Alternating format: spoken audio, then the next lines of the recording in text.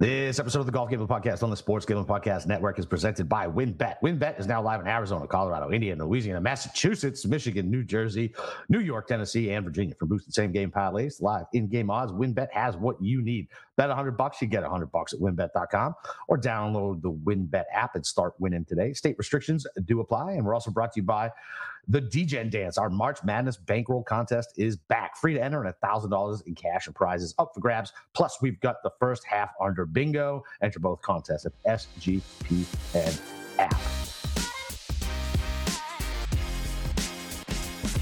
All right, DGens, welcome back to the Players Recap, Valspar Championship Preview. It's your boy, Boston Capper, with the God of Golf himself, Steve Shermer. Steve, how you feeling, buddy?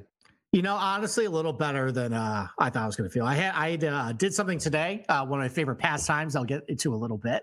Okay. That actually turned my tournament around. Otherwise, a lot of my tournament calls were pretty crappy. Apologize for that. I had to scramble in tournament. I did okay, though. So a couple other guys in the Discord channel got on something we'll talk about a little bit. But yeah, listen, it's I'm in a much better mood, despite the fact that gambling on golf is no longer fun. It is no longer fun. Like, I shared a text with you that my buddy sent me when he said, "Hey, did you have Scotty?" I said, "No, I picked two other fucking losers." He's like, "I was like, I had better numbers." He's like, 10-1. He's like, "You fucking gambling, or are you trying to hit scratch offs?" And I was like, "Oh, okay, yeah." That puts it in perspective. Aren't I the fucking moron? Especially as somebody who wanted to bet Scotty this week and decided to bet two losers who couldn't fucking win. So, yeah, fucking. And I pulled him out of both my one and dones fucking last minute. Because like, let me at least get some leverage. Let me at least get some Scotty exposure. And then I was like, nah, fuck it. No, let's go with Morikawa and Hovland. Morons. Well, Hovland did okay. Yeah, Hovland did fine. But when 1.7 million, like, it is what it is. Yeah, but when you had Scotty in until like fucking 12:58 the night before, fuck. Yeah, well, I made some bad takes about Scotty before the week. That's the last time I listened to a pothead golfer who no longer is on the PGA Tour. Yeah, fuck you, Matt Every. Yeah, not great. The fact that Morikawa came out and almost first round lead and then shuffled it well. Really bad take about the faders don't do well at Sawgrass. Not good. Yeah. I can't believe I didn't hit the first round lead with Morikawa. Because after you texted me that, I was like, there's no fucking way I can't not fucking play him first round leader. He wasn't on my official card, but yeah, I was like, oh, that's nice. Oh, when I mentioned I wouldn't be surprised that he's first round leader. Yeah. Well, like, because it was ideal scoring conditions. Yeah. Within 30 seconds, I bet that after you texted that. Yeah, I know. So where do you want to go here first? Do you want to talk about Scotty? Yeah, let's talk about Scotty. Okay. I mean, what else is there to say? I mean, the guy's awesome. Yeah. Yeah, I mean, he's so cool and calm and collected. Like, he's unflappable. It's crazy. It sucks when he's like this because you just know no one's going to catch him. You're not going to catch him. And he little bit of when he bogeyed the second, and then he birdied 8, 9, 10, 11, 12. Yeah, it's like, oh, okay. Guess that's over. Yeah, I mean, there was a brief point where the tournament got fun because we both had Hovland and Hatton. Yep. And there was a 2-shot sequence where Hatton, I think, stuck it to, I think, like 5 feet on like 16 or 17.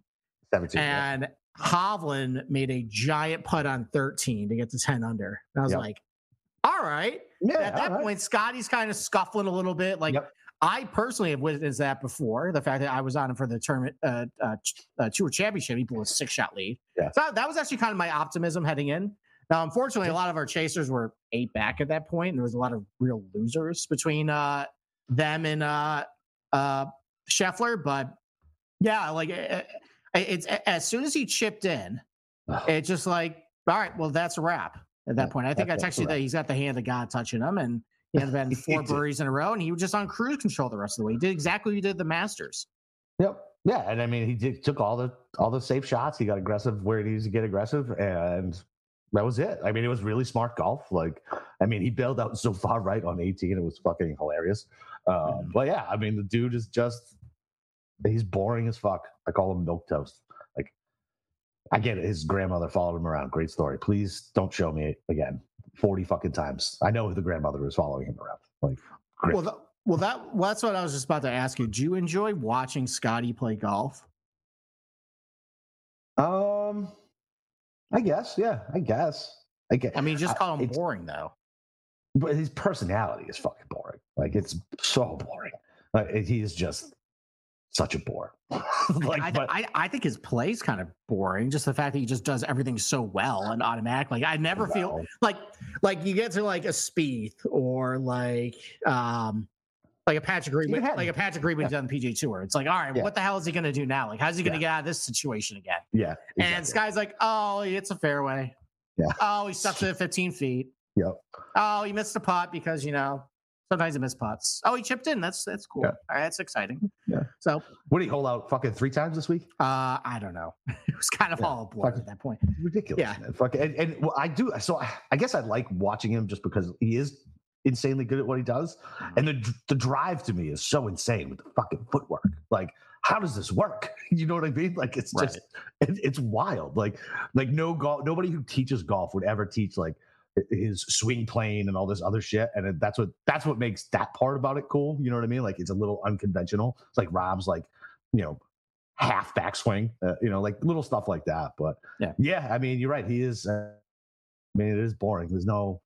You'll get your chip in and shit like that, but he's not taking any hero shots. He's not doing any Bubba shit like shaping the ball and moving it fucking 40 feet. He's not even doing anything like JT does. He just does the good things consistently, and yeah, super fun. 10-1, yay! Like, I'm just like what are we doing for the Masters? I'm just gonna bet Scotty and fucking Rahm and call it a day. That's it. Like, what? End of show. There's your preview, boys.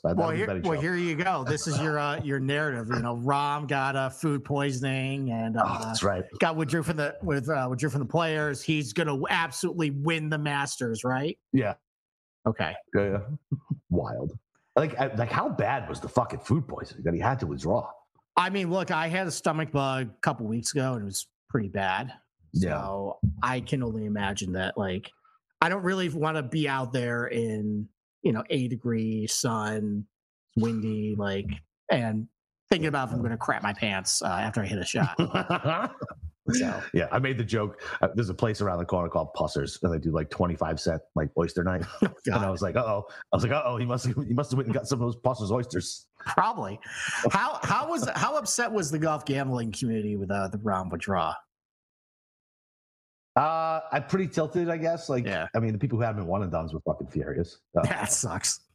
Yeah. Like, whoops. Yeah. I mean, whatever. Just I guess golf Twitter's always angry about something, so nothing really stands out. Does that make sense? Like, they're always angry about something. I mean, I was tilting on Friday. That was just a cherry on top. Things were not really going too well, and the leaderboard kind of just suggested that things weren't going too well. I think for the entire golf gambling community, considering all the kind of bums that were at the top. Remember when I talked about how accuracy was really going to matter this week? Yep. And literally, like, all those, like, all they do is just hit fairway guys. Like, they kind of suck. They're losers, but all they do is hit fairways. Like your Bazane Hoots and like your Chad Ramey. Literally all the guy can do is hit a fairway. Everything else kind of stinks. I felt bad for him on 17 on Friday. Saturday, whatever day it was. It's Friday. Oh, God. I just felt bad for him at that point. I know. Because I texted, haha, bye, Buckley, and then he did it again. And I was like, ugh.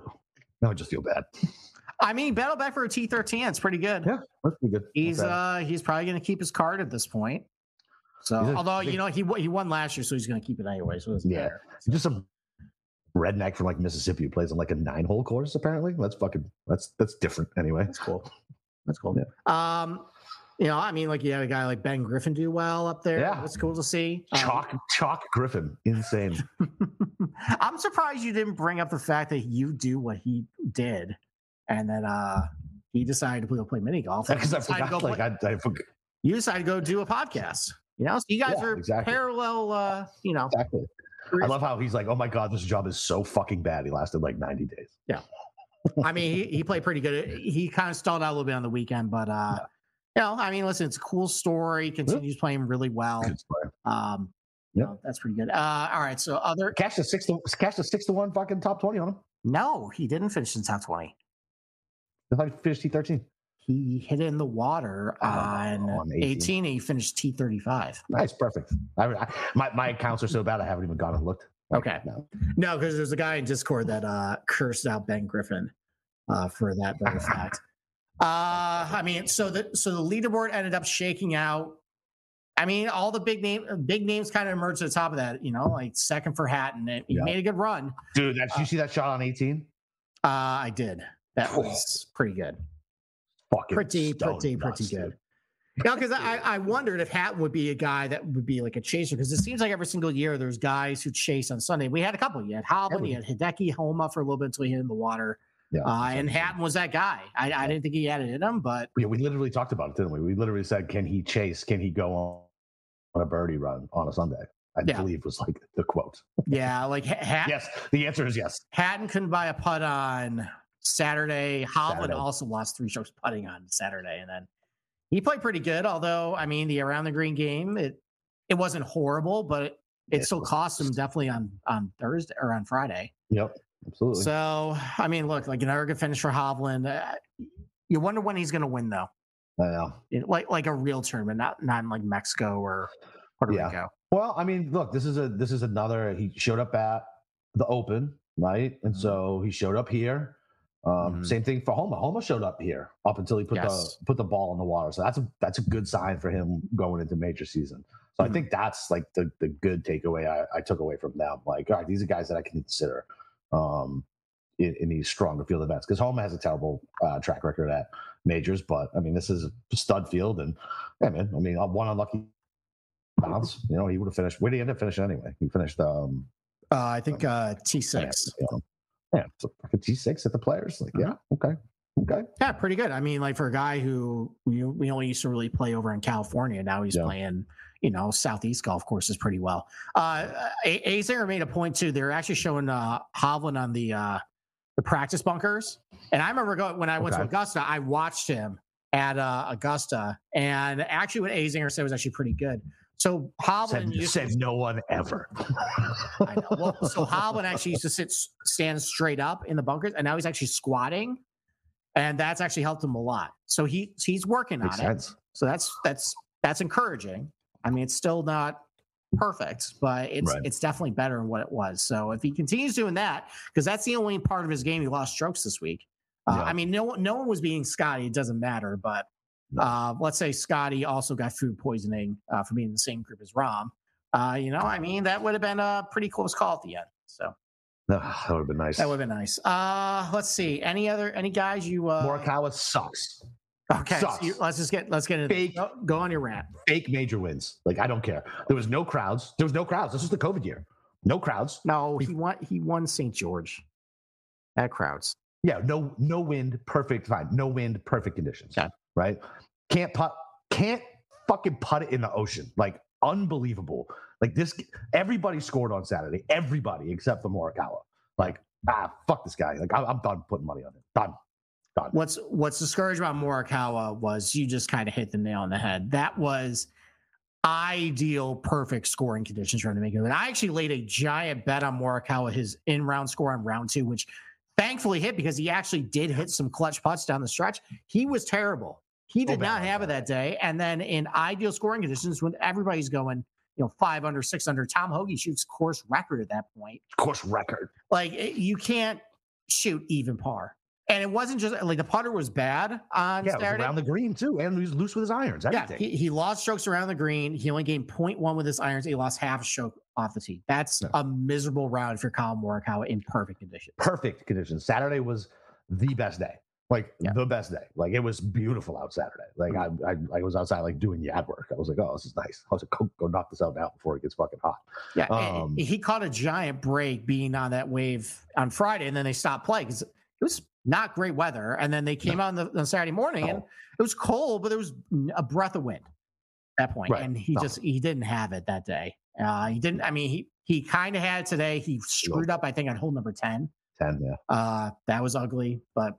Yeah, it's pretty discouraging that he started the tournament 7 under, and that's exactly where he finished up. Yeah. I'm giving Morikawa for a while. Xander with the most BS backdoor top 20. It's up there. It's up there. Kudos to him though. He was +4 early in the term. He did battle back. He did. Same thing with Shane Lowry. He almost cashed the top 30 for me. He grinded. Will Zalatoris did not though. He started out ugly. He grinded to make the cut. He stinks now. He stinks. I'm in the everyone stinks mode. Okay. Everyone stinks. How about JT? Does he stink? He also stinks. Yes, unless it's bad weather. He is another one who can't putt. I am sick of fucking having money on people who can't putt. It is too fucking stressful. And I get too angry. Like it's unbelievable. Like how bad he is at putting. What the fuck? How is he that bad at putting? Change your putter. I heard somebody on PGA Tour radio last week say he plays with like one of the least forgiving putters on tour. Hey JT, you can't make a putt. Maybe fucking go to what Rahm uses. Jesus Christ! Like what is he thinking? Unbelievable. It might be time for the arm lock too. I think with him. Oh yeah, those short putts were pretty rough. Brutal. Yeah, brutal. Mm-hmm. I mean, it doesn't look like Spieth looked like he had the absolute yips like over those short putts. Like it just looks like JT just isn't seeing anything. Right. He's everything. Everything is. I think everything's missing high. Like almost every one of them is missing fucking high. Yeah. See, he's pushing his putts a little bit. I didn't see enough of Zalatoris to actually know, but I just know Zalatoris. He wasn't good. I mean, terrible putting. 5 over today, 73rd place finish. Not good. Great. Thanks for coming, Will. All right. So what I did in the Discord today to actually save my ass, I did my favorite pastime of hammering a book when they like really stupid round props.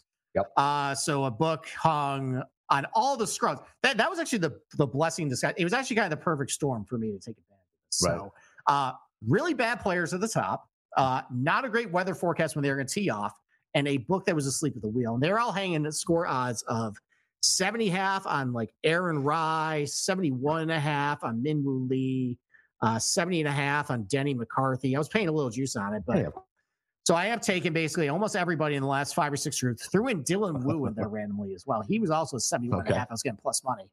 Not great that my dad mushed the Scotty Scheffler last putt. There was a guy in Discord also laid a very heavy bet on the winning score at either 16 under or worse or 17 under or better. And it came down to that putt. Not great. But unfortunately he hits it, but that was 10-2 on those. Nice. Yeah. Tom Hoagie ended up birdieing a couple holes down the stretch, but everybody blew up on 17, which is great, including Taylor Montgomery. Yeah. That was looking a little nervy at that point. Cameron Davis, I need him to finish actually par or worse. And putting him in the drink on 17 was great. Yeah. So I didn't have access to that. When you texted me that last night, I was like, fuck, I don't have access. And I checked this morning. But overall, not a very good betting tournament for me. My pre-tournament card was a disaster. I apologize. But it seems like everybody's was a mess, just considering who was in the league. I mean, the names we expected to emerge did not emerge until today. Right, correct. So, it is what it is. And then, all right, lastly, do you want to get a Rory Brand off, or are you just... You're good with whatever. He sucks. Like he's just he. I think CP put it out on Twitter. Like he doesn't need to be mentioned in the same sentence as Rahm and Scheffler right now. He's not playing anywhere near as well as they are. Not even close. Like he's just not. So should we start fading Rory when there's like big PGA Tour like administrative news? Yeah, it's not a bad look. And then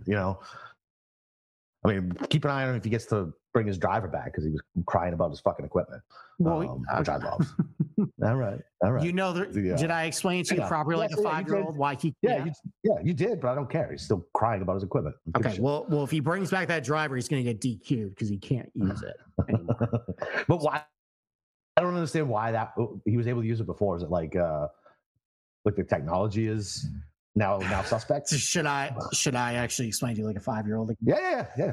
Remember when Xander got popped for his driver being the CT test, the coefficient of something? Basically, it's how springy the ball is off the face of a driver, and over time, as you hit it enough, it gets thinner and thinner. Yeah, and your driver becomes hot. So his driver got too hot, and he wouldn't have passed that test. If they tested it, which would have mean either remove it or you're DQ'd. That's why he had to remove it from the bag. Okay. Yeah. So it's a different situation than Bryson just saying Cobra sucks. That's fair. He's still whiny and like whatever. Rory's such a tool. He's such a tool. Okay. Like, okay. Apparently, Reddit agrees with you, but I think there's a lot of lid bots on Reddit. So, they were saying very similar comments as you did right there. Well, listen, I'm not a lid bot. I just don't like Rory. I don't. Okay. And like I don't know. Even just. I mean, that was a great take. You made an SGP. Yeah. You scared off Kramer off Rory, and now knew a guy who got stomach flu. That's very true. Yeah, I think I think they had a very negative experience with golf, considering Kramer had Rahm in his DFS lineup, and poor Sean very carefully goes into the golf Discord at like midnight last night and knows that we're very sensitive about mushing, and just says Tommy Fleetwood is in 4th place. And then Tommy was terrible today. I was concerned that little sentence was going to cost me that top 40. Thank you, Tommy, for putting it, keeping it together. He grinded, man. He grinded for a 76 or 75 or whatever he did. Hey, man, he got it done for you. He was fire yesterday. It is. All right, I got nothing else. Congrats, Scotty Scheffler. Yeah, Mayo. So you're not on Twitter, so Mayo fucking put up a really funny tweet. It was a picture of Tommy, and it goes, Tommy needs to take one for the team and needs to go ahead and go to a store, get a robe, and go to Scotty and tell him his father doesn't want him to play golf anymore. I was like, fuck yeah. It's funny. It's really funny. I died. It's funny. I like that. That was a good one. All right. Yeah, no, I mean, whatever. Good tournament, I guess. Whatever. Yep, and now we're going to no, the pace of play. Can we talk about the fucking pace of play? I mean, what is there left to say though? Like, why won't they put these guys on a clock? Why? Because they're scared of them. Oh my god! I mean, they make the excuse that if everybody's playing slow, then actually everybody's on time, I guess. Well, this is ridiculous. It's so dude. It was 3 hours for 9 holes on fucking Friday. Yeah, and I mean, they didn't even finish round 1, and it was perfect weather conditions. There's no excuse. There's no excuse. It's so bad. These guys take so fucking long, and you don't even see it on TV when you go to the tournament. Like you'll see, like just the fucking bullshit. They take 9,000 practice swings. They fucking talk to their caddy for fucking 6.5 minutes. Like it is absurd. Yeah, it's fucking crazy. I mean, I managed to see you on over text, but I think Liv would get a lot of good publicity if they installed a shot clock. They would, but Liv's too stupid to do anything good. So no, and those guys would complain anyways. But that would be maybe this is a half-baked idea. First guy to hit gets 40 seconds to hit. Next 2 get 20 seconds after the guy hits. Yeah. Get your number, get your club, figure out what spot of the green you want to go to, and let's go. 5 minutes a shot is fucking ridiculous. It's absurd. It's crazy. It is. And honestly, there's no reason why these guys can't do it probably in 60 seconds. And especially if you're waiting for another guy too, like you got to be prepared to that. Be ready. Ready golf, motherfucker, just like we do on the weekends. Let's go. Like you should have your number, have club. Let's go. Listen, but like the broadcasts and nothing's really going to change. This has been a problem for years on the PGA Tour that does not seem like it's going to be addressed. We just got to kind of suffer through it. It's at least now we're in daylight savings time where, it doesn't, the sun's going to set an hour later. So we're probably not going to have that problem as much anymore. But I don't know. I might be actually now on the side that I kind of like 70-man events because we're not going to have this problem anymore. It'll just take 7 hours and they'll wrap it up in one day. But, I can't believe with the no cut, man. The no cut. We haven't really talked about that. I mean, I don't know if this is the podcast to do it. That's fine. We can bring it. We can bring it up somewhere else. My dogs are going fucking nuts. Maybe tomorrow because I don't think there's really much to talk about with DFS. So maybe tomorrow we'll cover it. So yeah, that's fine. All right. Why don't we take a quick break and then I will start breaking down Innisbrook. Copperhead, right? Yeah, the Copperhead course at Innisbrook. Yeah. No, okay. I was just making sure. You know me. Okay. All right. Anyway, WynnBET is the official online sportsbook of the Sports Gambling Podcast Network. WynnBET is now active in my home state of Massachusetts and tons of other states.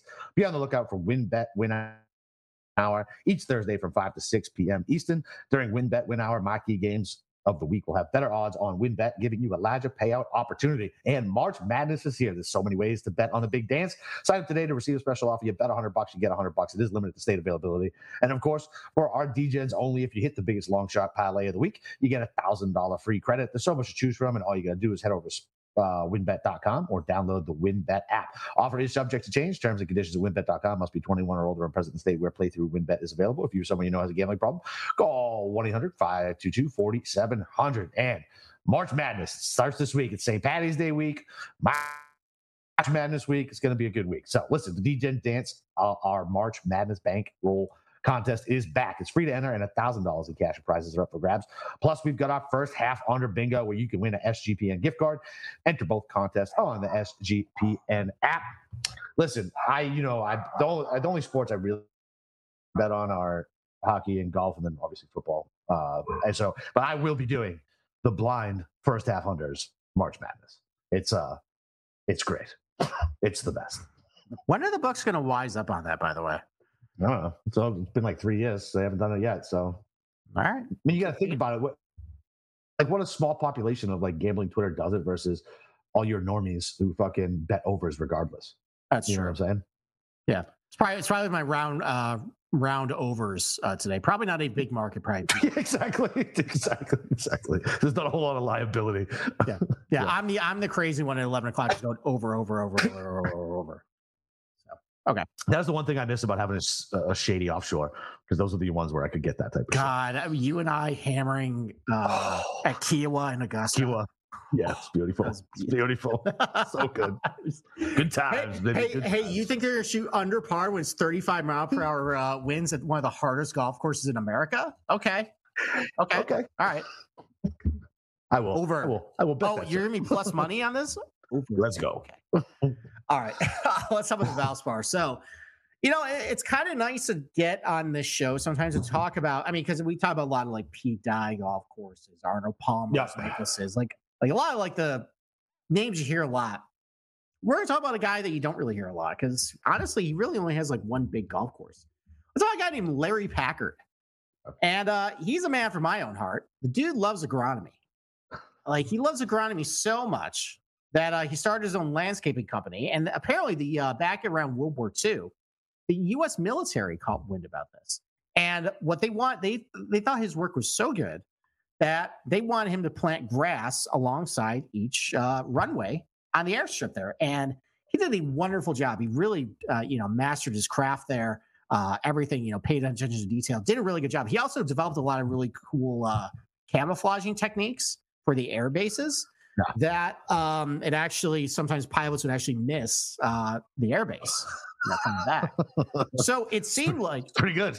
Yeah. So it seemed like that old Larry was probably going to have a nice cushy job in the U.S. military service through his career. But after World War II, decided not to do that. He wanted to go back to his roots, and he started getting into golf course architecture. So he ended up getting tutored under a guy named Robert Bruce Harris. Don't know who he is. That's the most golf name ever. Bruce Harris. I can only think. Maybe he betrayed William Wallace.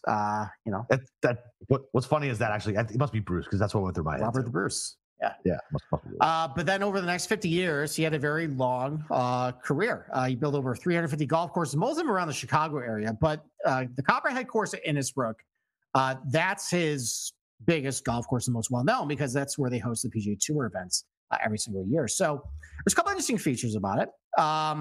Just to describe, if you've never seen this thing before, very tight, very tree lined, very narrow, lots of dog legs. Literally every hole has some sort of dog leg on it, except for number 10. That's pretty much straight away. But he really wanted to emphasize positional plotting, target golf as golf course. What's also unique about it too is that even though it's in Florida, it's actually got some elevation changes to it. Now it's not like extreme, right?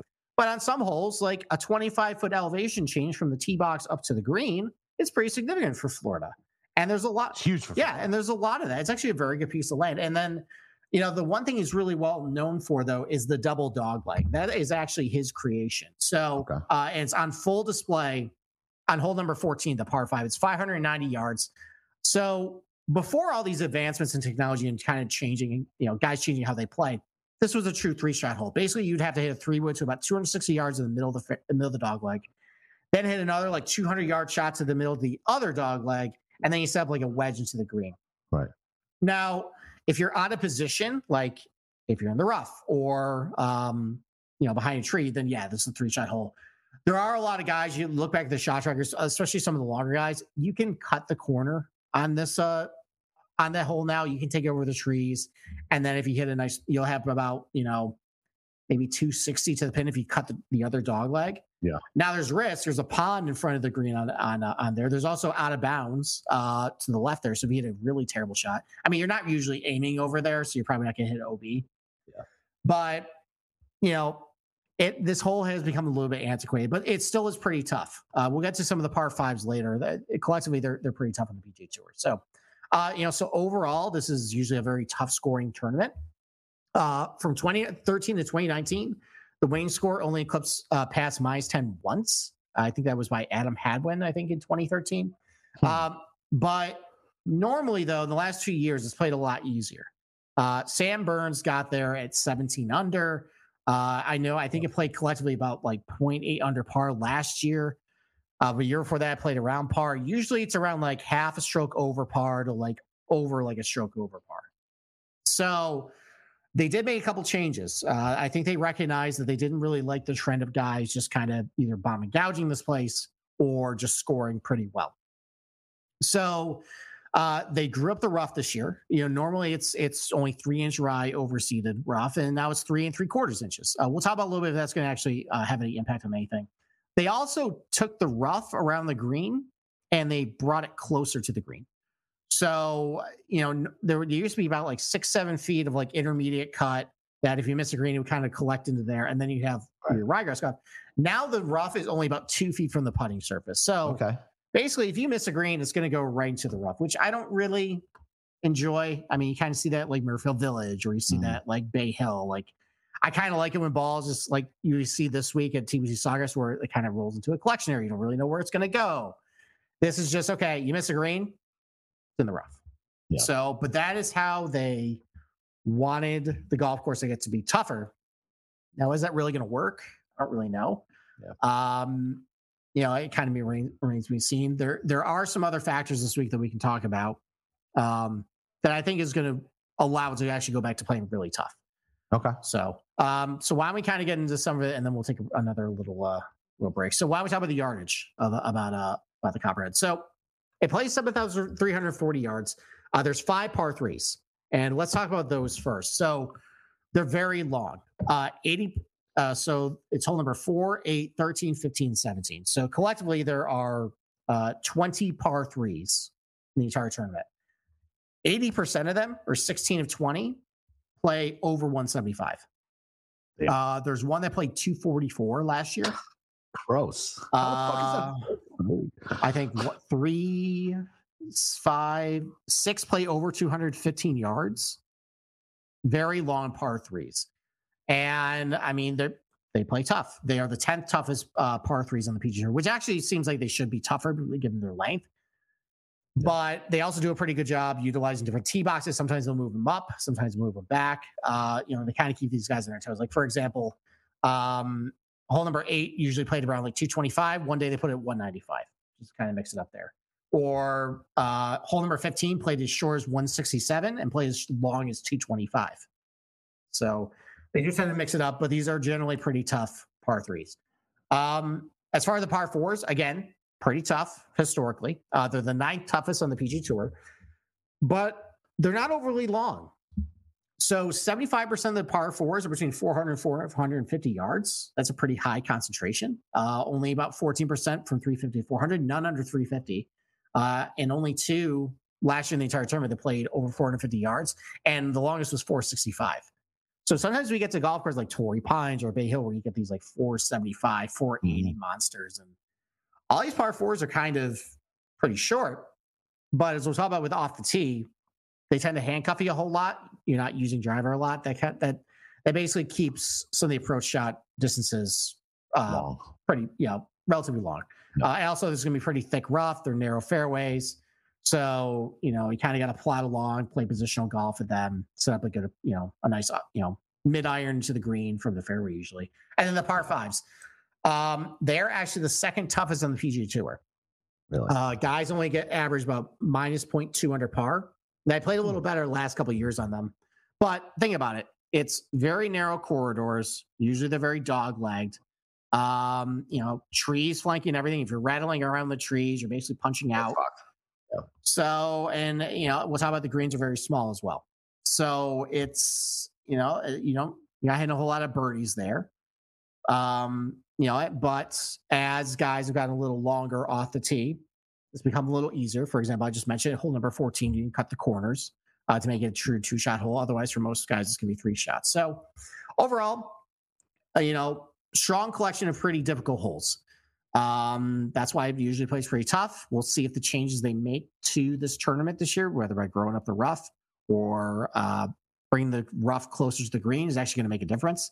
Where I think it's actually going to make a difference, though, is if you actually look at the forecast right now, it's going to be really windy.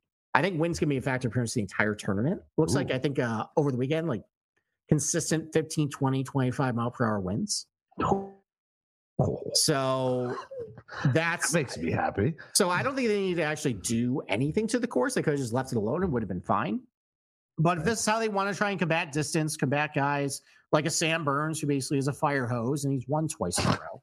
If you want to go back to the guys like Adam Hadwin or Paul Casey or, those types that typically do well here, your accurate, precise guys instead of your Sam Burnses, I guess that's one way to do it. So, okay. All right. Let's talk about agronomy for a second. And I want to link back to what we saw at TPC Sawgrass too. So this is another overseeded golf course. Naturally it's Bermuda, but during the winter months, they treat the greens with an overseed and the rough and fairways as well. So the rough and fairways are treated with a ryegrass overseed. Like I just mentioned, the rough is going to be 3 3/4 inches this year. It's up from 3 inches last year. The greens are overseed with a Proa trivialis grass. So here are other golf courses as a reminder of ones that are overseeded. Austin Country Club, which we will talk about next week. We will give the funeral for Austin Country Club. Very sad. So depressing. It is. We'll talk next Sunday. We're probably going to rant a little bit about what happened to match play and how we're not happy about that. TPC Sawgrass, post 2018, overseeded golf course now. TPC San Antonio, Harbor Town, TPC Louisiana, TPC Scottsdale, PGA West, and actually one I forgot last week, Quail Hollow. When they played in May, the rough is usually overseed with ryegrass and the greens are overseed with a Proa trivialis. So those are the ones to use for your agronomy. However, if you notice this week, and maybe I noticed it, I have a trained eye for this stuff. You saw a lot of grain and shine in a lot of these greens. Yep. And what's happening, and I wish you told me this fact, that it's been really warm. It's a relatively warm winter, I guess. It is, yeah. So what's happening is the Bermuda is starting to come out from dormancy. So even though there is a Proa trivialis overseed, still on there, and you can see it. Like usually, how you can tell is like you can see the mowing patterns. It looks like dark light, just based on how they go back and forth. But you could definitely see the light spots, dark spots, the grain. So how much Bermuda is going to be actually, and Tampa's much farther south. I was about to say Tampa's way warmer than here. So how much overseas actually going to be in those greens? I don't know. We'll see. I actually, the last couple of years has had some Bermuda kind of creep back in. Maybe that's why Sam Burns has won this 2 straight years. I mean, the rye overgrass, we saw it, and we saw it a little bit at Sawgrass too. A lot of balls were sinking to the bottom. There was definitely some Bermuda rough out there as well. Like I think they were looking at one of the mogul mounds. You could see the ryegrass, which is a little shinier than the Bermuda, and then the Bermuda is like a little lighter green, and you could see like clumps of it like right there. So again, I mean, maybe some mixes of different grasses, which is kind of a mess. What I'm going to do is I'm actually going to look at Bermuda and overseeded Proa trivialis putting performances because I just don't know what the mix is going to be. I mean, honestly, you kind of get similar guys who do well on both anyways. So, I mean, other than like an Adam Hadwin or a Corey Connors, and maybe that's why Corey Connors sucked this week is because he was mostly Bermuda. And he should have expecting overseed. He's like, oh, I can't handle Bermuda. I can't do this. No. Yeah. Maybe other than the fact he just sucks. He stinks. So yeah, he also stinks. I never thought about him. But that's what I'm going to do. I'm going to try and actually maybe look a little bit at Bermuda putting stats because I don't know. I don't know how much, of that's going to be. And it's actually going to be maybe the same situation next week at Austin Country Club. I noticed that last year too, where it seemed like the Bermuda was actually coming out of dormancy. And those greens, while they say they're Proa trivialis overseed, they might not. It might actually be Bermuda. So So stay tuned. I'm so sad about the bracket.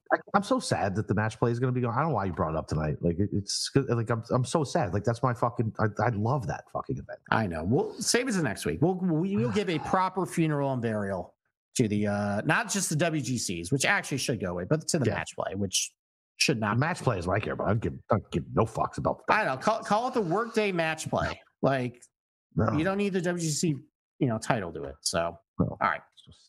All right. You want to take another break? Yeah, let's do it. We're also brought to you by Underdog Fantasy. Underdog Fantasy is heating up for March Madness. College Pick'em is a great way to get in on the action, especially if your bracket is busted after day one.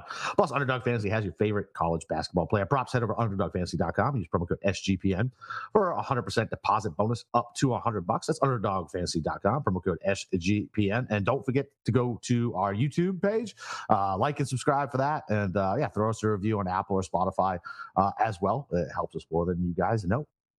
Okay. All right. Let's talk about Piper golf balls. So up where I live, I'm trying to prepare for golf season, but it keeps snowing. We got another 5 inches of snow over the weekend. So, but I got to send my clubs over to get regripped. I'm getting new golf balls, and usually I want to gravitate towards a premium ball. But listen, I'm a mid handicapper. I'm not good enough to actually maximize the benefit of a Pro V1.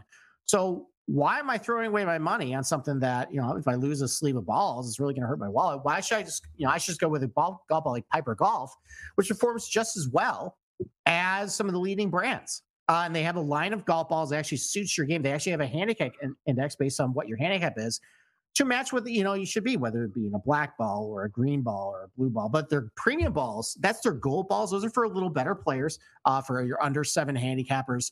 It's a 4-piece urethane golf ball, just like a Pro V1, performs just as well as Pro V1. But what really is going to help you with the gold ball is that it gives you a little extra spin around the green. And that's how I'm going to, lower my scores. Like, let's say I can go to the driving range, I can hit driver, irons, and give myself false confidence of actually being good. And then I can't take it to the golf course. But where I can actually really improve my game is if I actually, have a golf ball that, can actually help me around the green and stop it close to the pin. That's a quick way to lower your scores. So if you're interested in doing that too, go to piper.golf/GGP and you'll get 10% off your first order using promo code GGP. You can opt to subscribe and receive scheduled shipments of golf balls at a 50% discount, and you get free shipping on any shipments over $50. So go to piper.golf/GGP and start improving your game today. Like it. Yeah, dude, I played with them. I told you they felt good, man. Yeah. They felt real good. I mean, maybe Victor Hovland should switch to the Piper golf ball. Maybe. I told you, it like legit help. I really think it helped me around the green. Now, listen, it was also like a scramble, so there's no pressure on my chip, right? You know what I mean? So maybe that has something to do with it and my pitch, because I know the ringer I'm playing with is going to stick it close anyway. so I play a little looser. But yeah, man, it really did help me around the green. Yeah, always demoralizing playing a charity scramble with a ringer. Yeah. From the standpoint of, if you actually hit a good shot, you're never going to use it. Never going to get it. It's just practice for you. Yeah, exactly. Yeah. Exactly. All right. So let's talk about the different areas of the game for Innisbrook. This is pretty important stuff. So let's talk about off the tee. If you wouldn't believe it, of all golf courses with these 5 tournaments since 2015, the Copperhead course is the toughest off the green or off the tee. That makes sense. Off the tee. Yeah. That makes sense. Narrow, thick rough around or off the fairways, trees everywhere. It takes driver out of your hand a lot. For example, between the bottleneck fairways or the dogleds, a lot of guys like to lay back in it. There's no real sense to try and take anything on, because you can usually just the risk isn't worth the reward, and there's really little reward anyways. So case in point, Sam Burns I would consider a pretty aggressive player. He on 58% of the par 4s last year, he pulled less than driver. Really? And the fact that take an aggressive guy like Sam Burns and he's not even pulling driver there too, it kind of gives you everything you know about the Copperhead course. So, and that's why the Copperhead course has some of the lowest driving distance rates on PGA Tour.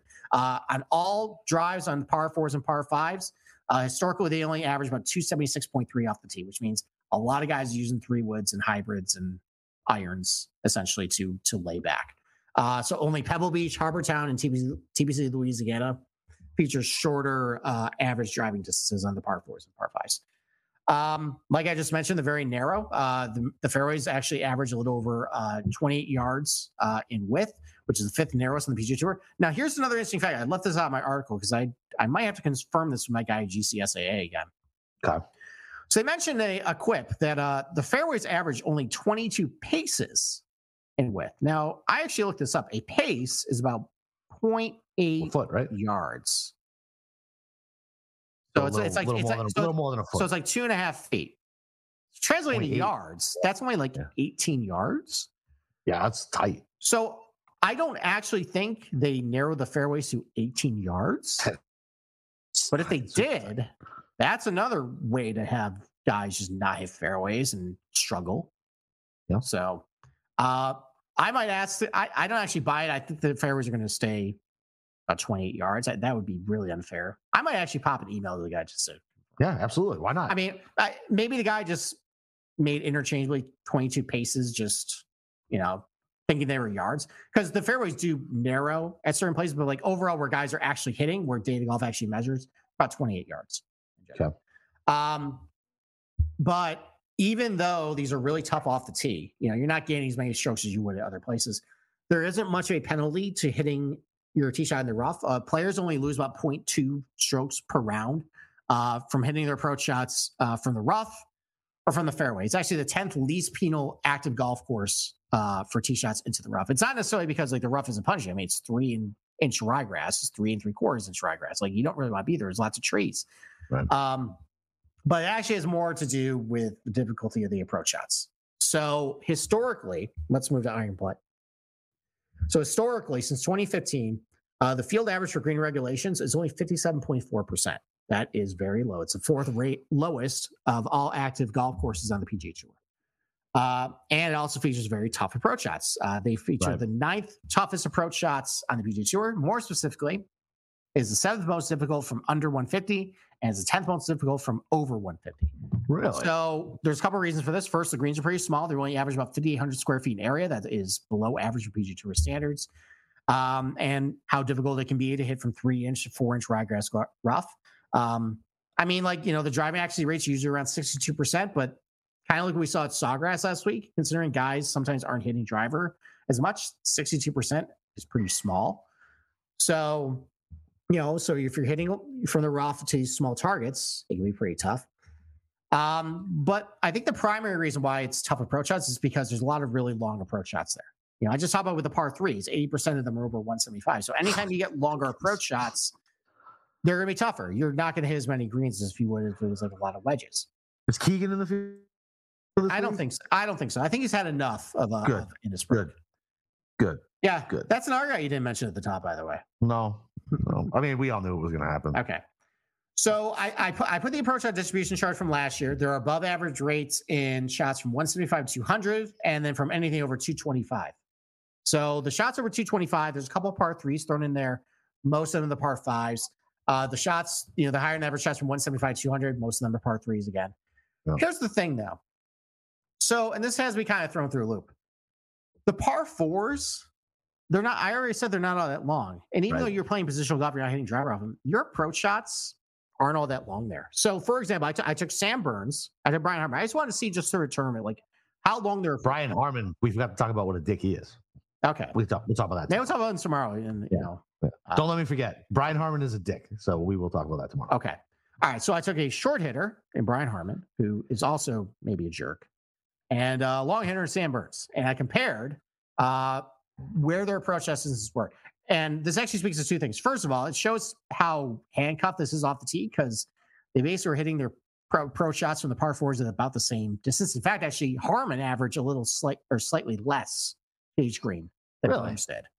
It might be just because Harman's a little more accurate, so he got a little more roll, and Burns is slightly more rough. But so Burns had a little under 150 into each green on the par fours, and Harman had about 147, and only 16% came from over 170. So this has kind of got me in a loop a little bit as far as what I want to look at. Because sure, like there's a lot of longer approach shots, but most of them are from a tee box. So, and then you have a lot of these par fours are a little shorter in distance.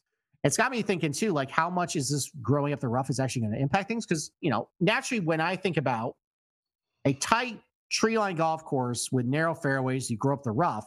Usually I want to go to I want a bomber at that point.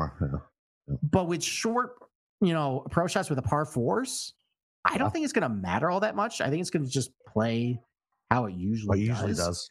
Yeah, like and 3-inch ryegrass rough is still 3-inch ryegrass rub. It's not easy. So making it 3/4 inches longer. Right. Yeah. Is it going to drive down the green regulation rate? It could, but that was already lower. It's only 57% already. So I do think scoring is going to be tough. But as far as like changing a profile of a guy I want, I don't think it's going to lead me to say, okay, well, I want longer hitters now. Because it's still kind of like last week at CBC Sawgrass where, yeah, it's shorter approach shots, but they didn't make it more difficult to hit the fairways unless they narrowed it. Then if they narrowed it, then maybe I might change my mind. But they didn't make it more difficult to hit fairways. It was more like, all right, can you do this or not? And if you don't, then there's a little more penalty for it, which, as we showed, actually isn't a penalty because no one's hitting greens usually. So I don't think it's actually going to make all that difference as far as the changes. Like I mentioned, though, I think the weather is actually going to dictate a little more as far as like how difficult it is. But it's got to be thrown through a loop as far as what I actually want to look at, because on one hand, you got a lot of really long approach shots with your, par threes. On the other hand, with your par fours, which I think is actually more valuable to look at for proximity stats, is what you're doing with your par fours. They're more shorter. So mull it over. So to be continued. All right, and then around the green. It's actually the Copperhead course. It's actually the 6th easiest conditions around the green.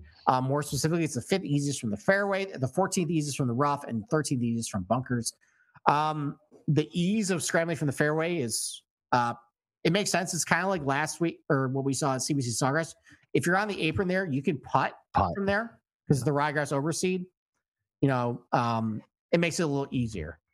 But they're bringing in the rough closer to the green, so you're not going to have as many opportunities to do that this year. So you're going to see more guys chipping for the rough, and with the rough up this year, it's going to be a little more of a luck situation if you get a really good lie or not from the rough.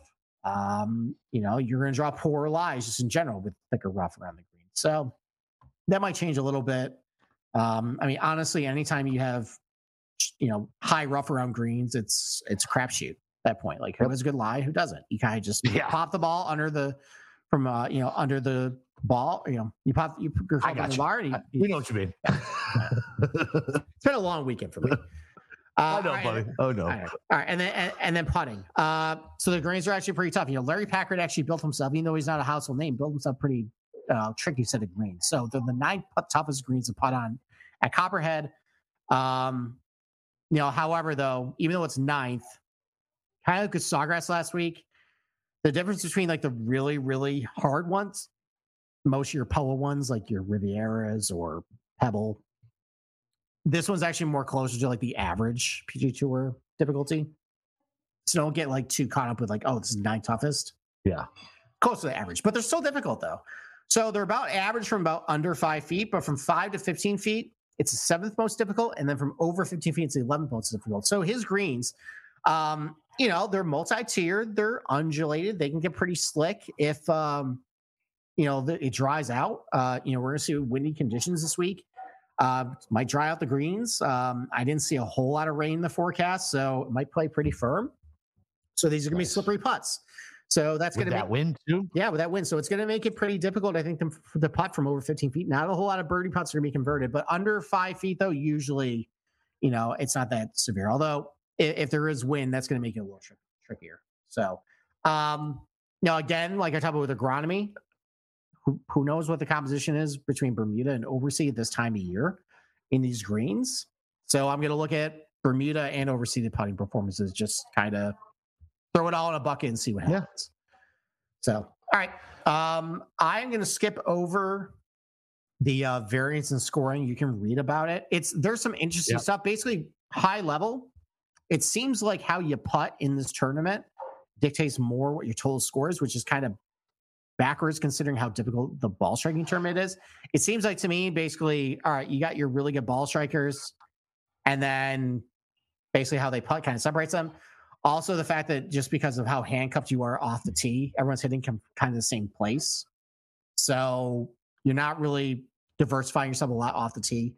What I did notice, though, is that in more difficult years, the importance of putting has actually gone down and it's shifted a little more to ball striking around the green performance. In easier years, like the last 2 years, putting has been a lot more of a factor with how you did there. So if it's going to be really difficult scoring conditions, maybe putting might not matter in tournament all that much. So, and then you look at just guys who typically do well there, no surprise. Kind of like what I talked about You don't need to be long at this place just because of how handcuffed you are off the tee. Typically, guys who hit a lot of fairways tend to do a little better here.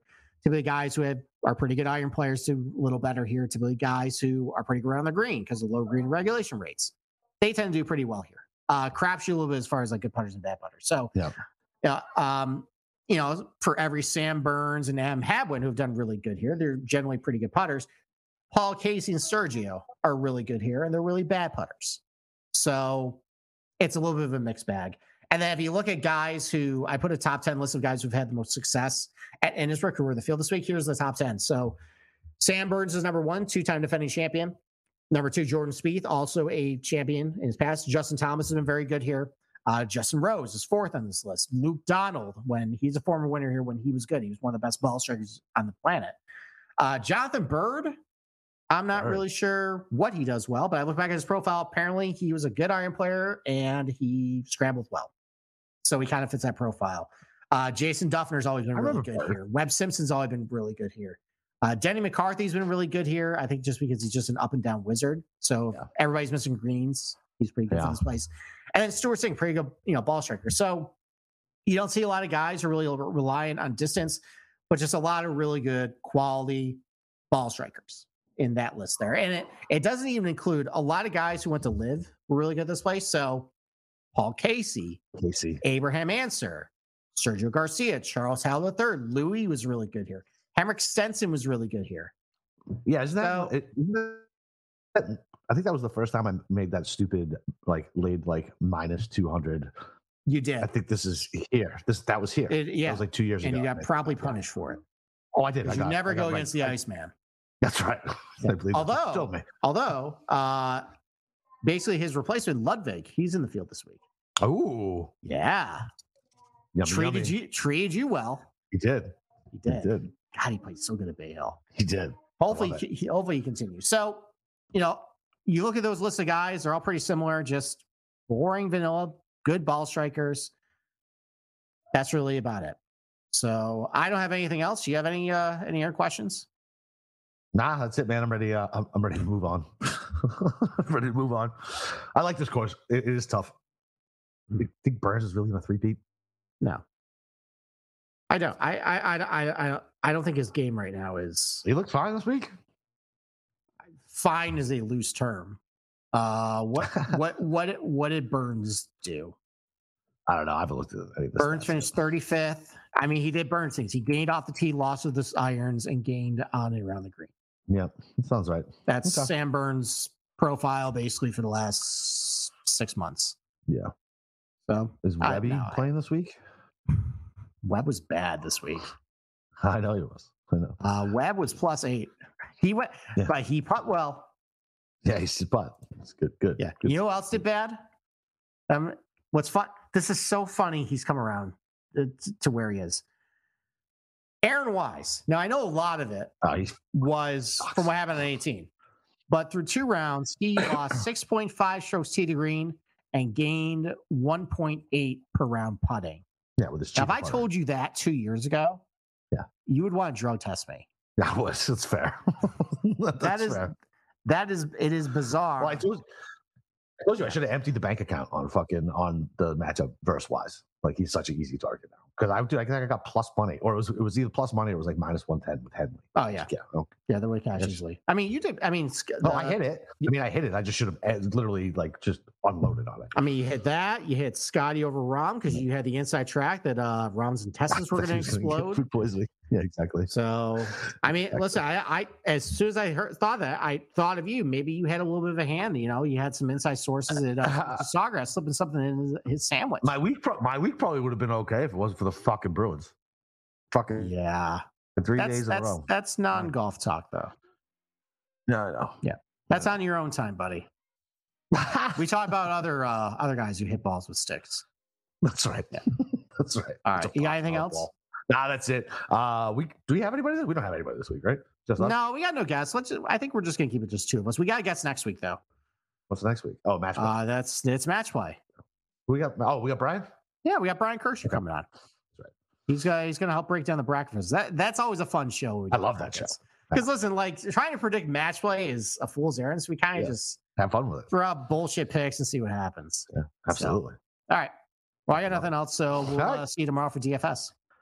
Yep. See you guys tomorrow for DFS. You guys know where to find Steve on our Discord channel. Don't forget to go download the SGPN app, rate, review, go to YouTube, all that good shit. And you can find me on Twitter at Boston_Capper. On to the fucking Valspar. Let's go.